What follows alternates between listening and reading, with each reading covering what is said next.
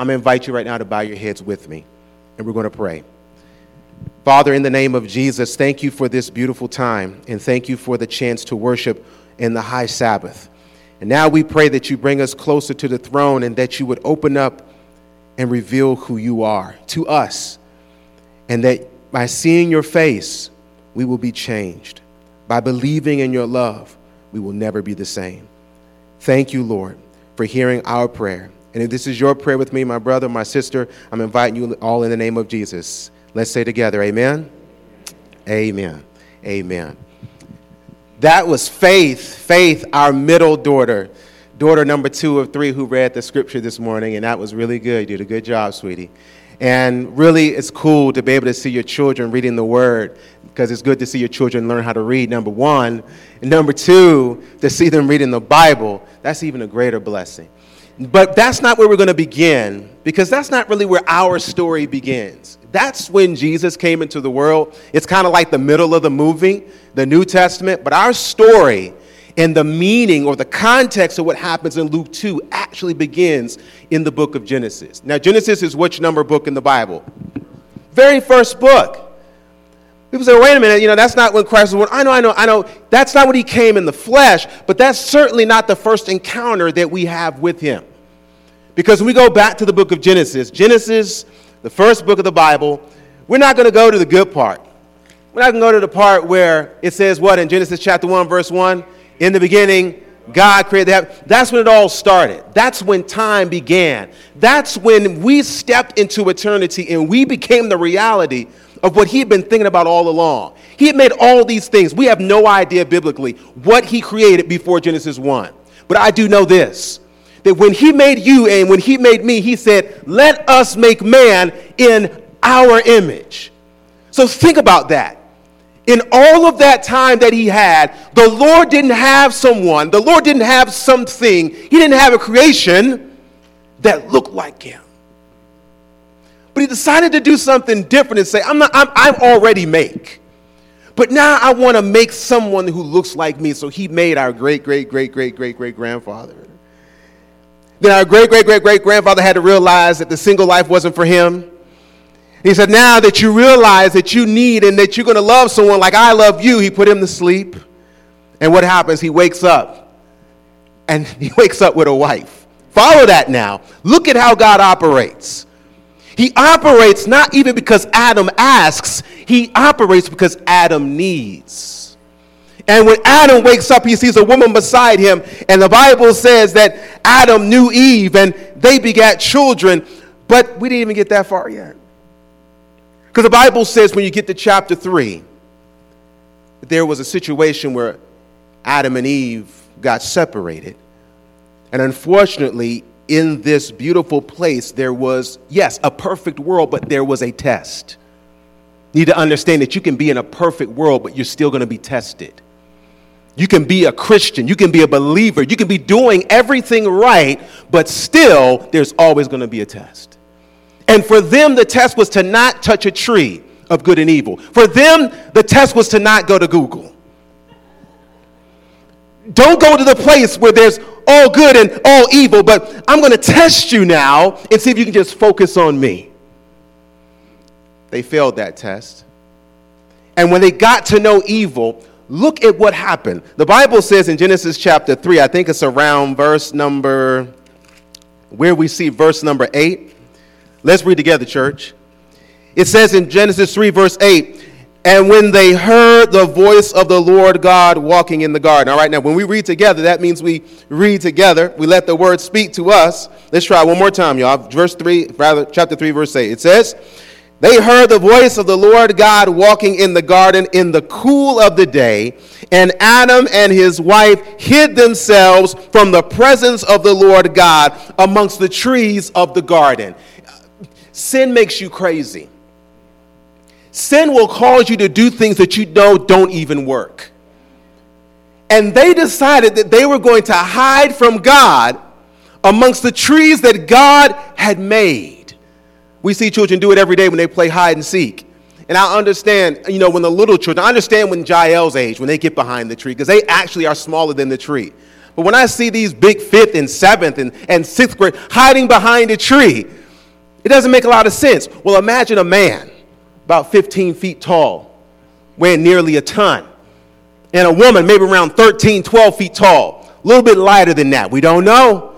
They're trying to hide behind trees. That's what sin makes us do. Sin puts us in places that are dark. Sin grows in places where there's no light. Like mold, when you have the moisture that allows that bacteria to birth, but the darkness that allows those bacteria to live. Sin drives you to secrecy that has you think that there's security in the secrecy. But Jesus makes it plain, not just in Matthew, not just in Gospels, but right here in Genesis, there's freedom and light. There's freedom and truth. And the truth of God is that he loves you. He loves us enough to come into our darkness to do what he does there in verse number 9. What does he do in verse number 9? And the Lord God what? Let's keep it simple. Who calls who? God calls who? And who is he specifically calling? Where are they? Not just in the garden. Let's tune that GPS. Hiding where God put them. Could you be hiding where God put you? Could you be hiding in church? The Bible says the Lord God calls them. And when he calls them, I'm glad he calls them. It does not say God screamed. It does not say God yelled. But he called. Why do you call instead of yelling? When I'm yelling at you, I'm giving you a piece of my what? I really have no interest in what you have to say. But the Bible says God calls. Why do we call? Because the ultimate goal is what? Yes, a response. I call you because I want you to come to me. But not only does he call them, the Bible says in verse number 9, the Lord God called unto Adam and said unto him, where are you?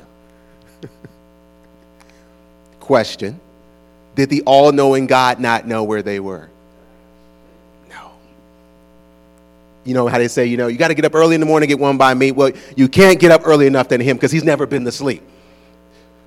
So him calling them and saying, where are you? It's a rhetorical question, because ultimately every question that God asks really is rhetorical. But he's calling them after they did what? After they sinned? You mean to tell me that we have a God, a creator, who pursues us after failure? Because we have no record of him calling them when they were in perfect harmony. They walked together. In fact, when he shows up, it was kind of like you have a customary time to walk the dog or have supper or have worship. This was the time when they got together. And he shows up for his date, but they don't. And he called them. So I thought we were going to have dinner today. I thought we had a walk today. I thought we were going to have lunch today. After he knew why they didn't show up. Jesus got stood up and he calls out to his date. And that call never stopped. Because now when you go to the book of Luke, chapter 2, it's in the same mind. It's when the same love that God is still calling to people hiding behind trees. Because when you go now to the book of Luke and you look at Luke chapter 2, this is where we get the story that we normally call the nativity story, the story of the birth of Christ. And it says there in verse number 1 of Luke chapter 2 that it came to pass. Coming to pass, meaning that we don't know exactly how much time. We have an idea of a few thousand years, but it came to pass, meaning as we kept doing what we were doing, it never stopped God from doing what he planned to do. So that's why it simply says, it came to pass. So it comes to pass that this little girl, really, technically, is giving birth now to this child, and she's espoused to this man, and the Lord does something marvelous. But even though God is doing something marvelous, very few people seem to care about it. I did not say very few people seemed to know about it, because there were a lot of people who knew about what was going to happen. Who were some of the people, knowing our Bible story, our Bible knowledge, who were some of the people who knew where he was going to be born? Well, we have evidence to that remember, when Jesus was finally born and word got out to Herod, King Herod, that King Herod got jealous, and he said, well, let's figure out where this king is. Who did he call? Who did he ask to find out where the king was going to be? He called the priests. He called those who had read what they would call the Hebrew scriptures. There were people who knew about the first advent. There were Adventists on earth when Jesus was born. They knew the date. They knew the timeline.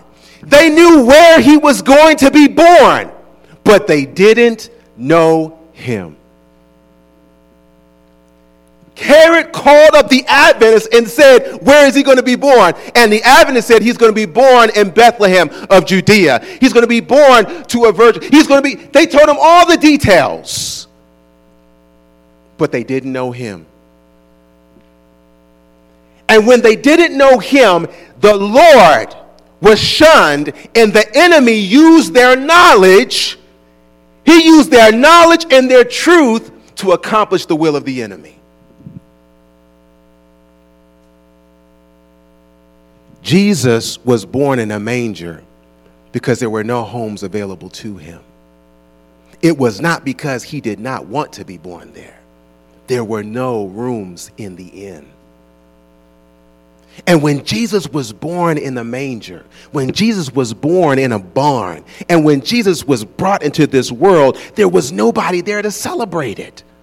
And when no one was there to celebrate it, the same God who was interested in having a date with humanity said, I've got to tell someone how I feel. So he got desperate. Because when the first Adventists heard what had happened, but they didn't know Jesus, he got desperate and said, I got to let somebody know that my son is here. I got to let somebody know that he's finally arrived. So what he does is he goes out, this time not into a garden, but he goes out into a field. He goes out into a field, and the Bible says at what time? Nighttime. Why would God go out into the middle of an empty field, a near empty field, in the middle of the night? Because it's to show us that no matter where you are, no matter where we find ourselves, even if we're in a place that the GPS can't describe, even if we're there when there's no light, not even moonlight, in that moment, angels can break into your existence, and angels can tell you the good news. Because the Bible says there in verse number 8, as Faith read, what does it say? It says, and there were in the same country shepherds abiding in the field, keeping watch over their flock at night. In the middle of the night, shepherds working the third shift. Anybody work or ever work that third shift? It can get pretty lonely. But you're just trying to survive, trying to make that dollar, trying to make it. They were in the middle of the third shift, the darkest point of night. Again, God is such a poet. And he comes and he gives them the good news. But how does he do it? He doesn't do it through email. He doesn't do it through text. He doesn't do it himself, because if he came himself, he would have wiped out everybody he was trying to tell. So he said, I got to do the next best thing. I need my choir. I need some of my choir folks. I need you to go down there and let them know that it's on, that there's hope, that there's a gospel to be preached. So what happens there? It says, and lo, the angel of the Lord came upon them. Who came to who? The angel came to them. The shepherds didn't go to them. The angel came to us, and what does the angel say? The angel says, first says the glory of the Lord came round about them, and they were so afraid. And the angel says to them, what in verse 10? Fear not. Why? Because from the very beginning in Genesis chapter 3, verse 8, that's been our problem. We've been afraid of God. And he knew he was not just talking to shepherds. He was talking to the great-great-great-great-great-great-grandsons of Adam. He saw Adam in them because he saw himself in Adam. He's not just trying to announce a birth. He's trying to bring new life into total darkness. And he's right there with us. And the angels come and they say, don't be afraid. And now he doesn't just give an empty encouragement or an empty promise. He says, fear not. Because why? What does it say? Verse 9. What does it say in verse 10? He says, what? Fear not, for unto you, it says, I bring you good tidings of great. He's so balanced. You know how Jesus said, they that worship me in spirit and in what? He says, I bring you good tidings. That's truth. I bring you something substantive. I bring you something meaningful and true. But I bring you good tidings of great joy. There's not just truth, but there's what? Spirit. What I'm about to tell you now is a mental reality that's going to manifest itself through emotional and physical joy. It's going to hit you, and it's going to amaze you and move you. Because for to you this day a son is given. A promise has been kept to Abraham. A promise has been kept to Isaac. A promise has been kept to David. Because I'm a promise keeper, this is a promise that has been kept even to Adam. Today is a birthday. It's good news. Now at that point, to be honest and to be transparent, it's just a baby. It's just a baby. And every baby is special. Every baby. Now, they all look a little weird when they first come out. But they're still special. And this baby was special because this was his what do they call it? This was his opus. This was that point in the music where it's just like all going and and it's right there. And this is when he says, this is it. He's finally here. And see, the reason why it was so special is because up to that point, even Lucifer, Satan himself, didn't know where the baby was. He was just another baby. In fact, Desire of Ages tells us that he was not affirmed of the presence or the reality of Christ until his baptism. When he spoke out and said, this is my beloved son in whom that's when that's the one. And look how long it took him to then go into the wilderness and try to take him out. So before he could laser in his attack, he did a blanket attack through Herod.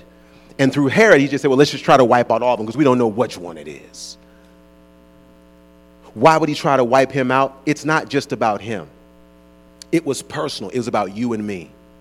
He didn't want the truth of God's love to get down to 2019.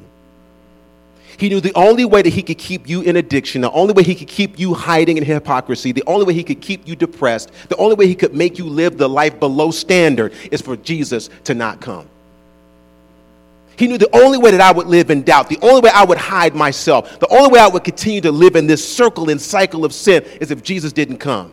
Because when Jesus comes to reveal to us. He's like a blank canvas that now is going to expose God.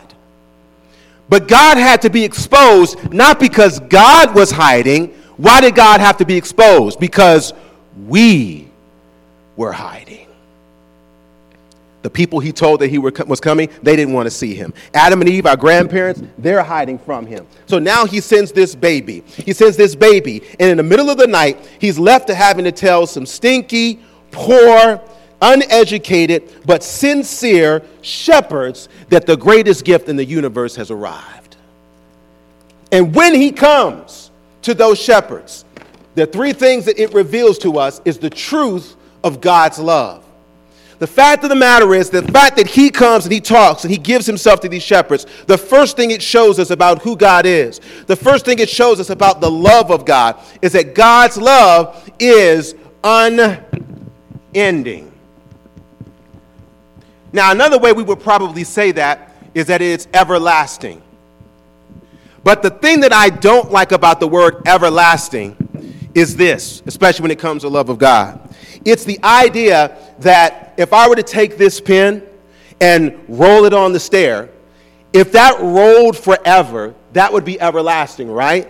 But it's not necessarily eternal.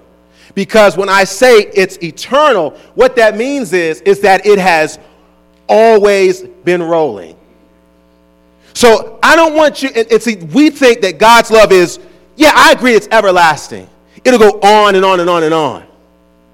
But it's not just everlasting, because the Bible says very clearly that whom God loves, in fact, let me not even try to misquote it. Go to Romans chapter 8, verse 28, then we're going to go to Jeremiah. The Bible says in Romans chapter 8, beginning there in verse number 28, it says, and we know that all things work together for good to them that love God, to them who are the called according to his purpose, for whom he did foreknow. He also did predestinate to be conformed to the image of his Son, that he might be the firstborn among many brethren. Don't think that God's love started in the manger. And don't even think that it started in the Garden of Eden. Because the Bible says also in Jeremiah, go back now to your Old Testament, in Jeremiah chapter 31, when it speaks about the love and the expression of God's character, Jeremiah chapter 31, I think it's around verse 3, it says this, yes, it says the Lord hath appeared of old. Now you know it's going to be old if it's in the Old Testament. How old? The Lord hath appeared of old unto me, saying, yea, I have loved thee with a what? Everlasting love.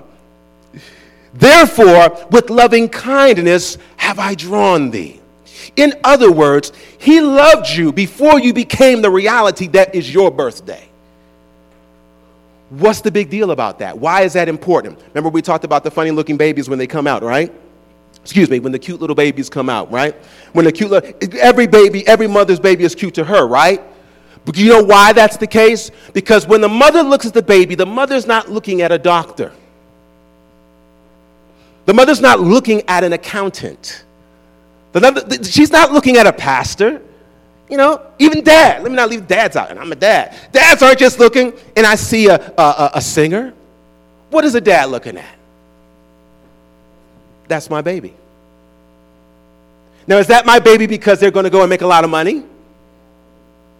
Is that my baby because they're never going to mess up? That's my baby because that's my baby. So when you understand that God's love is everlasting, what that means that love predates you.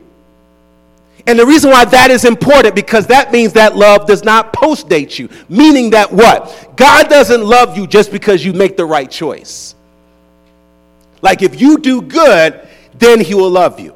In other words, if I make the decision to accept him, then the ball is rolling and yeah, it's all good. But until that point, he's just kind of standing there waiting. Well, you figure out what you're going to do. Then when you figure out what you're going to do, that'll depend on whether or not I love you. That's not what he says in Jeremiah. Jeremiah chapter 31, remember, Jeremiah was the weeping prophet. Jeremiah was speaking to Israel when they were apostate. When they were about to go into 70 years of captivity, Jehovah says, I have loved you with an everlasting love, meaning it predates you, meaning that whether you choose to love me or not, I love you. And I don't love you anymore because you obey me. And I don't love you any less when you disobey me. If you need a reference, think about your mother. If you're a good mother in Christ, think about how you feel about your children. It doesn't matter what they do. That's still my child. When they act a fool, that's my crazy daughter. That's my crazy daughters right there. When they do right, oh man, those are my beautiful girls. When they're afraid, those are my scared daughters. When they're acting silly and laughing, like right now, that's my laughing daughters. See, what's that word, Miss Bailey? Help me out in English. What's the word? When I say funny, funny is an adjective, right? Okay, good. Just want to make sure I'm right. The adjectives change, but the nouns never do. They're my blank daughters. Nothing will change that. Nothing. And if that's what sinner and sinners to their children, you think we're better than God? You think his love ends? His love depends on what we do? No. It's unending, everlasting. But that's not all. Because in the fullness of time, when they finally got this baby, they were seeing the unending, everlasting love of God, but they were also seeing the unselfish love of God. The unselfish love of God. Well, why is that? Well, we've already kind of painted some pictures of where all this stuff happened.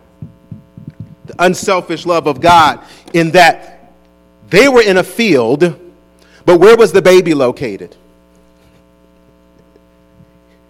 In a manger. Does the Bible say like what manger? Absolutely not. I mean, we don't even name pots today. You may have a favorite pot or favorite flower at home, but you don't have a name for it. We don't know where or what stall he was in. We don't know whether or not it was a hotel, like it was the barn at like a Comfort Inn, or was it like the barn at like, the Four Seasons? We don't know. Why did God leave those details out? So nondescript, just the city, just so that we will know it was a dirty little city. So you already know that if it was a dirty little city, that if the place in that dirty little city wasn't even described, that's where the Savior of the world was born. Yeah. Because what he was trying to illustrate is his unselfishness. He was trying to illustrate what Paul talks about in Philippians. Let's go there real quick. Philippians chapter 2. In Philippians chapter 2, he was trying to show us, look, my love is before you. My love will be after you. And not only that, Philippians chapter 2, he's showing my love is all about you. My love is others-centered. So in this context, God's love is you-centered. See, human love, this phileo love, even this eros love that's spoken of naturally and in the flesh, our love, the person that we love the most in this world naturally is who? Ourselves. It's a self-love. It's a self-preservation. We do that. Babies don't immediately come out into the world crying for milk because they care and they think that their mother's lonely and they need companionship. Why do babies cry for milk? Because they're hungry. Do they run that by the board? Do they ask Ma, hey, Ma, good morning. I know it's 2 o'clock. You had a long day of work. Are you good now? Because we could probably do this at 5. Do babies do that? No, they cry because they're hungry, and because they want it, they ask for it. That's how we come into the world, the Bible says in Romans 7. We naturally try to take care of ourselves, but that's our love. God's love is totally different. It's others-centered, and for its creation, it's us-centered. So when you get to Philippians chapter 2, what does he do with this? It says in verse 5, let this mind be in you, which was also in Christ Jesus, who being in the form of God, he was God, thought it not robbery to be equal with God, but made himself what? Of no reputation. Do we know the name of the manger? Do we know the name of the stall? Do we know the name of the hotel? We only know the city. Made himself of absolutely no repute.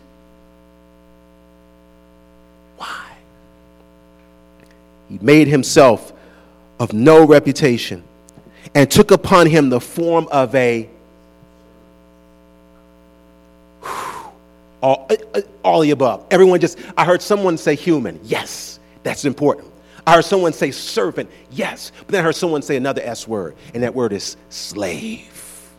That Roman word, that Greek word, doulos, a slave. He was God who made himself a slave. Well, by definition, follow that through. What does every slave have?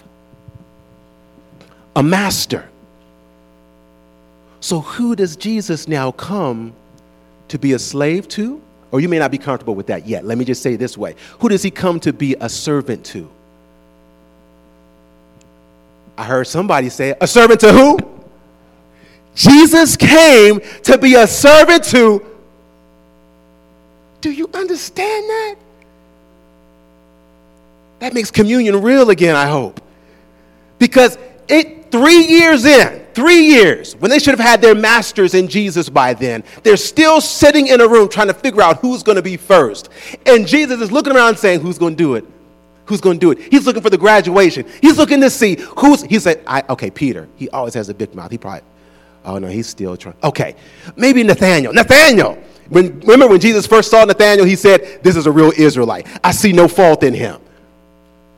but not even Nathaniel does it. He's waiting for them to show what they've learned. And what does a good teacher do? Does he fail them? Does he call them out? He knows Philippians 2 before Philippians 2 was even written. They have forgotten the truth. Just because you forget it doesn't mean it's not truth. I'm here to serve. He takes off his outer robe. He gets down. He gets water. He gets a rag. And he washes 24 stinky feet. That's 240 toes. 240 toes of toe jam. 240 toes of dirt. 240 toes of dirt that was gone from places they should have never been. But he kneels down and he washes every single one before he feeds them.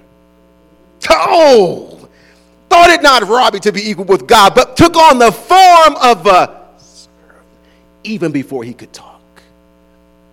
Because he wanted to show you that when he gets up in the morning, quote unquote, you know what the first thing is on his mind? Thank you. You. See, that's why morning worship is morning worship. Because he never sleeps, he never slumbers, because he stays up thinking about you. See, you have to understand when people say, you say when you're about to spank your child, this is going to hurt me more than it hurts you. And you're like, no way, I'm not feeling it. That can't be true. We say on the one hand, we should spend time with the Lord, we should talk to him, yes, but we should do that because he wants to spend more time with you than you and I want to spend with him.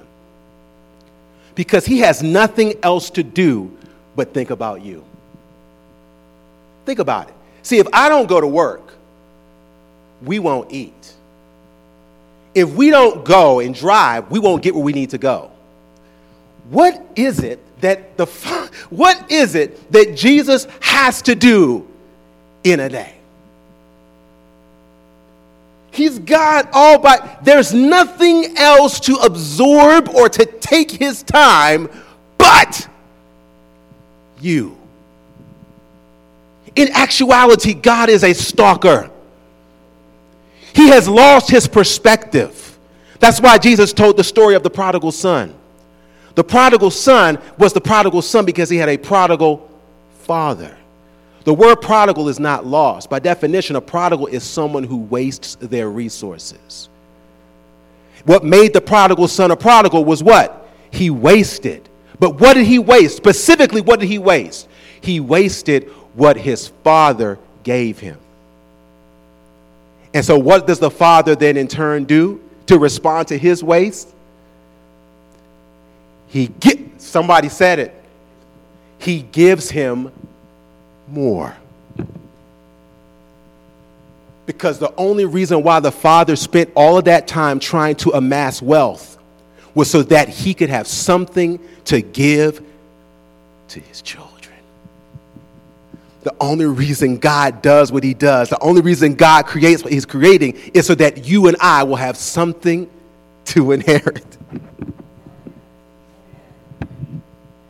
His poverty is defined by the fact that you are wealthy. He doesn't seek the accumulation of matter because he is matter. He doesn't need more matter to matter. What allows him to exist, what allows him to thrive is his capacity to give away what he is. Otherwise, he would self-destruct. So when the Bible says that he exists before us, and he says, I need someone to look like me, he is doing that with an anxiousness, knowing that without you, there is no him. So he sent a baby in the middle of a bucket so that nobody can say he's not for me. He's not for me. I'm too bad. I'm too low. You can't get lower than a manger, because where do mangers sit? Mangers sit on the floor. And Jesus was born on the floor. I don't even put my Bible on the floor. And the one who wrote the Bible, the one who is the Bible, he was born on the floor to show you that all he thinks about every single day of your life is you and me.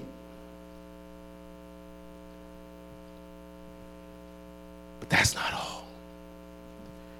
Because his love is everlasting, unending. His love is unselfish. But here's the last one for the day. It's not the last one that is. It's just the last one for today. Because it's not the last one because there is no last when it comes to God. Woo! Revelation says, I'm Alpha and Omega. You know why? Okay. All right. This is not the last one.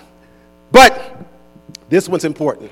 So I just said, Lord, what do the people of God, what does Tallahassee First need to hear today? This is what he said. They need to know that my love is unending. They need to know that my love is unselfish. But they need to know that my love is unconditional.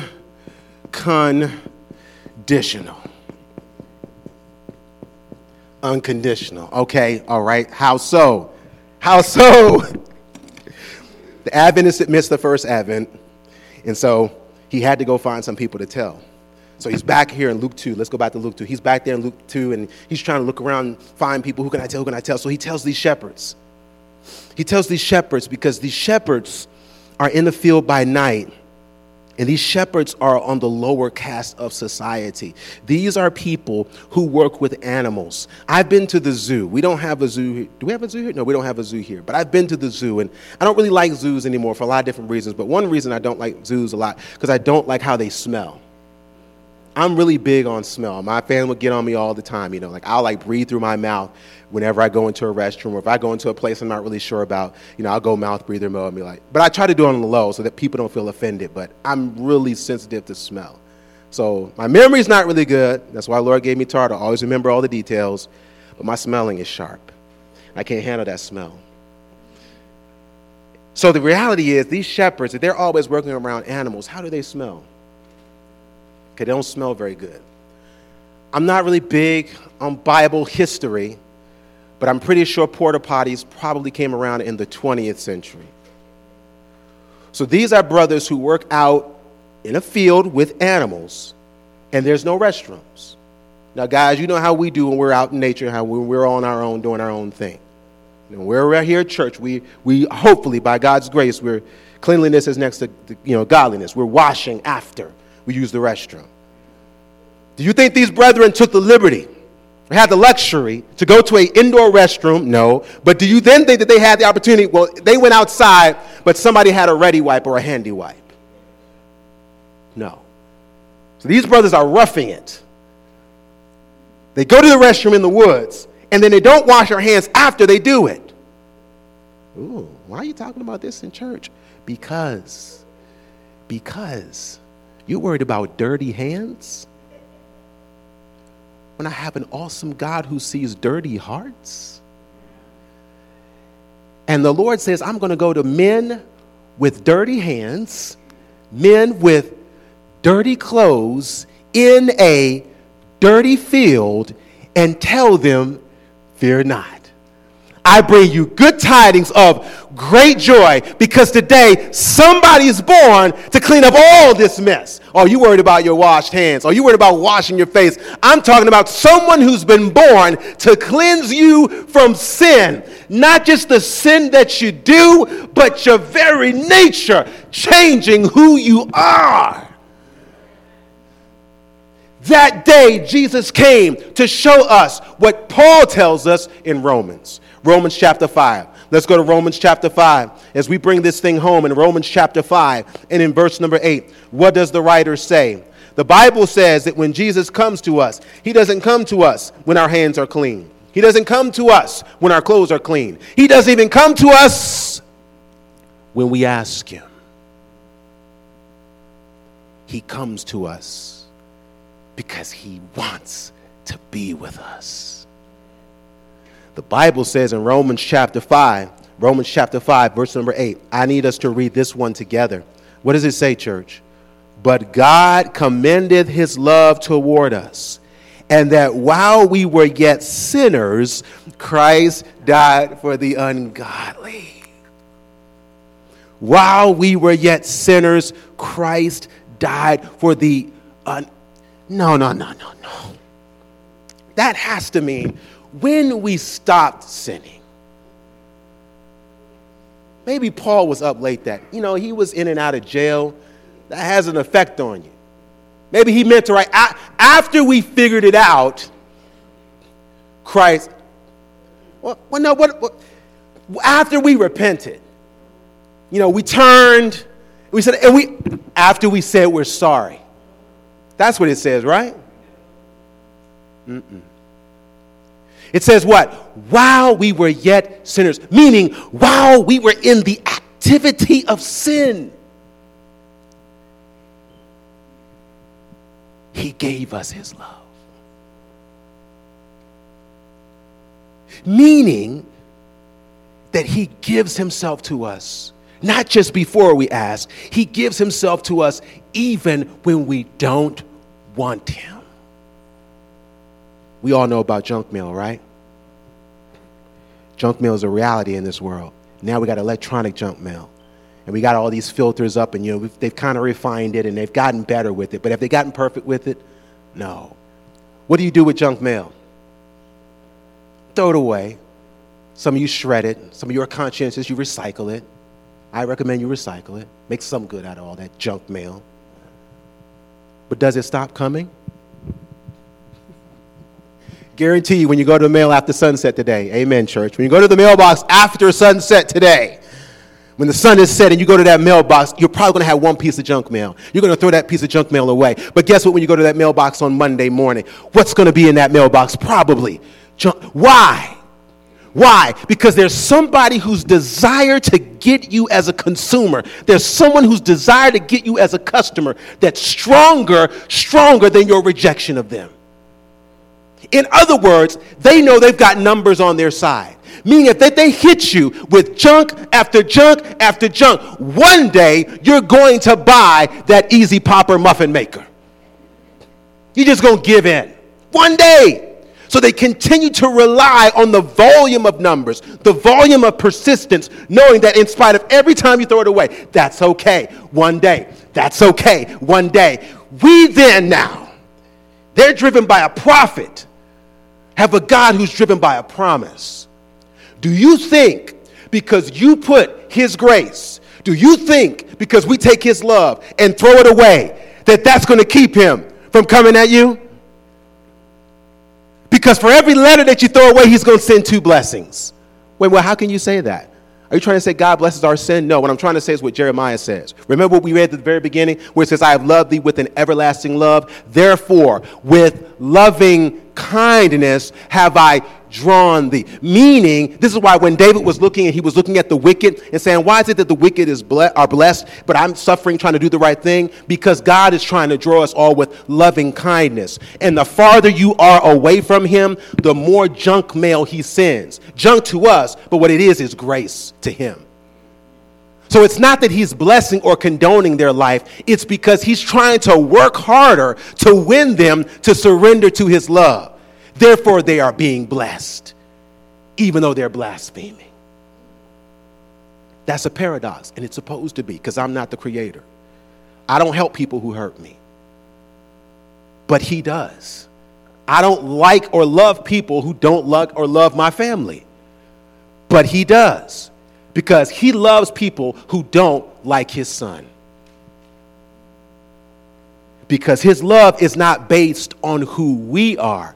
Unconditional love is based on who he is. That's why his grace is amazing. That's why the circumstances that shaped his birth were such.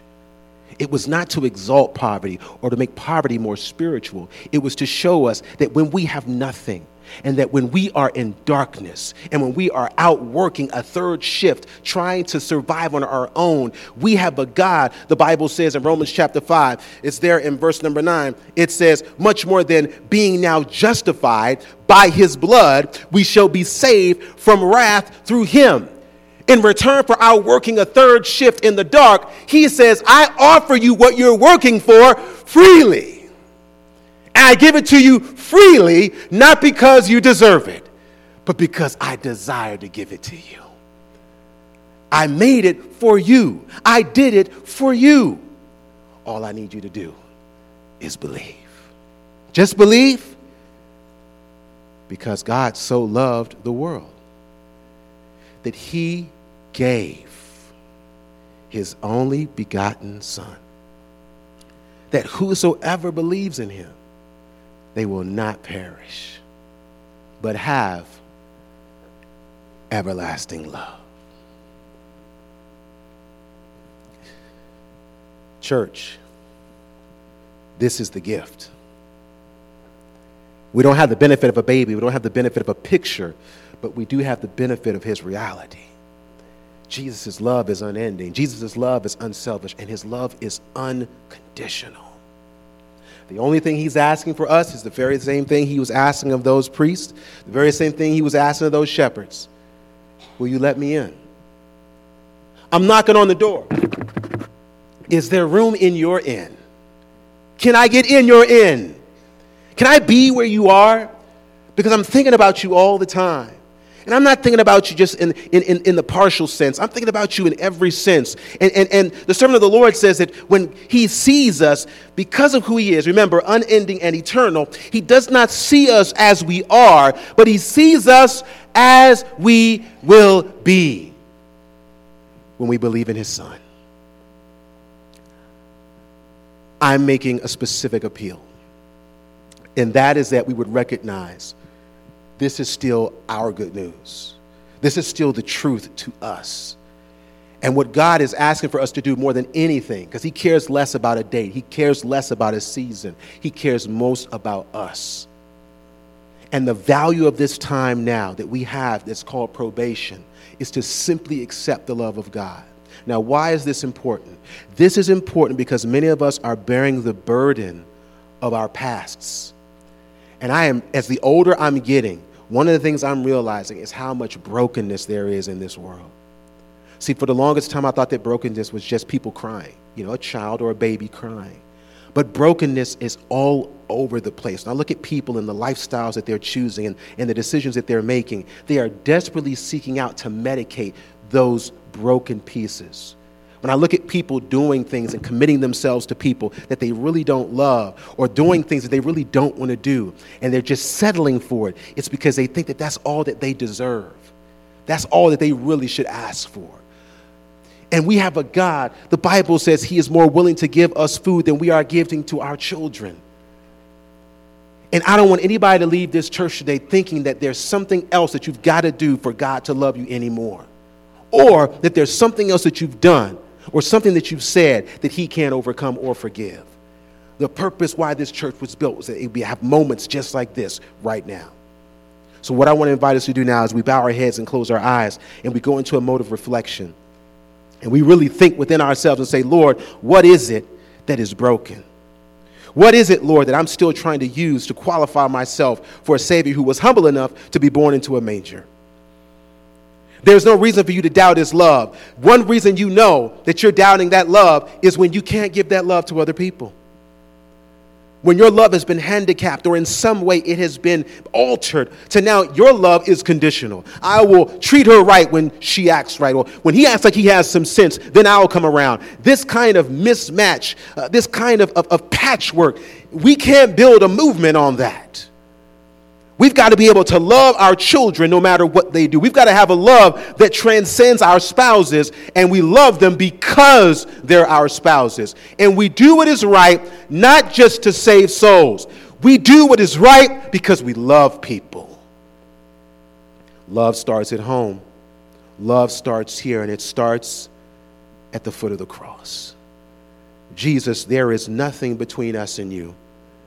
You took us from the earth, and then thousands of years later, you were born on the earth. You came so that we would not have to medicate our issues. We would not have to hide behind trees that are smaller than our frames. But now there is one tree that you seek for us to hide behind. There is one tree, and that tree is your cross. Now we can step out of the junipers. We can step out of the willows. We can step from behind the oaks and hide behind the cross of Calvary. And because of what you've done, we can look in the mirror and say, I'm forgiven. Because you were born, lived, and died on our tree, we can say, I'm free. I'm going to say this again. Because of what you did on that tree, we can say, Jesus, I am free. There is no reason for a cycle. There's no reason for repetition. Now is the season of righteousness. Now is the time for us to look at sin and not just rebuke it, but walk on by. Jesus, we want victory in this church today, and we're praying for it right now in this moment. Brother, sister, praying right now, hide behind the tree. The good news is that you can hide behind the tree. Get behind Jesus and say, Jesus, and you, I pray now. Whatever it is on your mind, whatever that thing is, how many years it passed by, let's not take the mess of 2019 into 2020. Not that the calendar is significant, it's because the future is important. Because God sees you as you will be. Now, he needs you to believe it. Lord, we're praying right now and asking you to forgive and atone for these things. Take them from us, please. And now, because of who we are, in the time or in the passing of time, there's going to be the desire to want to bring those things back in. To want to go back to the old way of what we used to do and how we used to treat people. Father, I pray by the power of your Spirit in that moment, you will remind us. You'll remind us that if any man be in Christ, he is a new creation. The old things have passed away. Now, check that verse closely. 2 Corinthians 5 does not say that they won't remember it. But don't think because you don't remember, or you still remember your sin, that it's not forgiven. The Lord did not give you the capacity to forget because he didn't want us to do that thing again. But when the enemy reminds you of who you used to be and reminds you of what you used to do, that is when you remind him of the word of God and you hide behind the tree. Because no one who hides behind the tree can be touched. No one who hides behind or hides in Jesus will be lost. Like the ark of old, they will be saved through the time of the flood, and they will behold the glory of the Lord. Not in a rainbow, but in the Son of God himself. Father, we pray today for this change, and we thank you for the opportunity to turn to you because you never turn from us. And now with this prayer in mind, if you were visiting today, if you came here, you were looking for something, or even you may have realized, wow, someone found you, and that's Jesus. We want to invite you to be a part of our family. We're looking to Jesus. We're looking to our Savior, and we want you to look with us. And you want to become a member of this church today. And if you're not, I'm going to ask you to raise your hand and join the household of faith. If you're not a part of the people of God, if you haven't accepted Jesus Christ is your personal Savior, your number one, I'm going to ask you to just raise your hand and say, I accept him today. And for those of us who are praying, praise God. And for those of us who are praying, continue to pray. And God bless you. God bless you. Those who've risen your hand, as we put our hands down now, Lord, we all stand in the same spot now. And we pray that in your name, that you will keep us, that we will never doubt your love for us, and that it will continue to shake us to the very core, to shake us loose from this world and to abide in the joy of the Lord, the joy that comes from loving and being loved by you. So, Father, keep us leaving this place, but never from your presence, and never forgetting that you are love. Amen.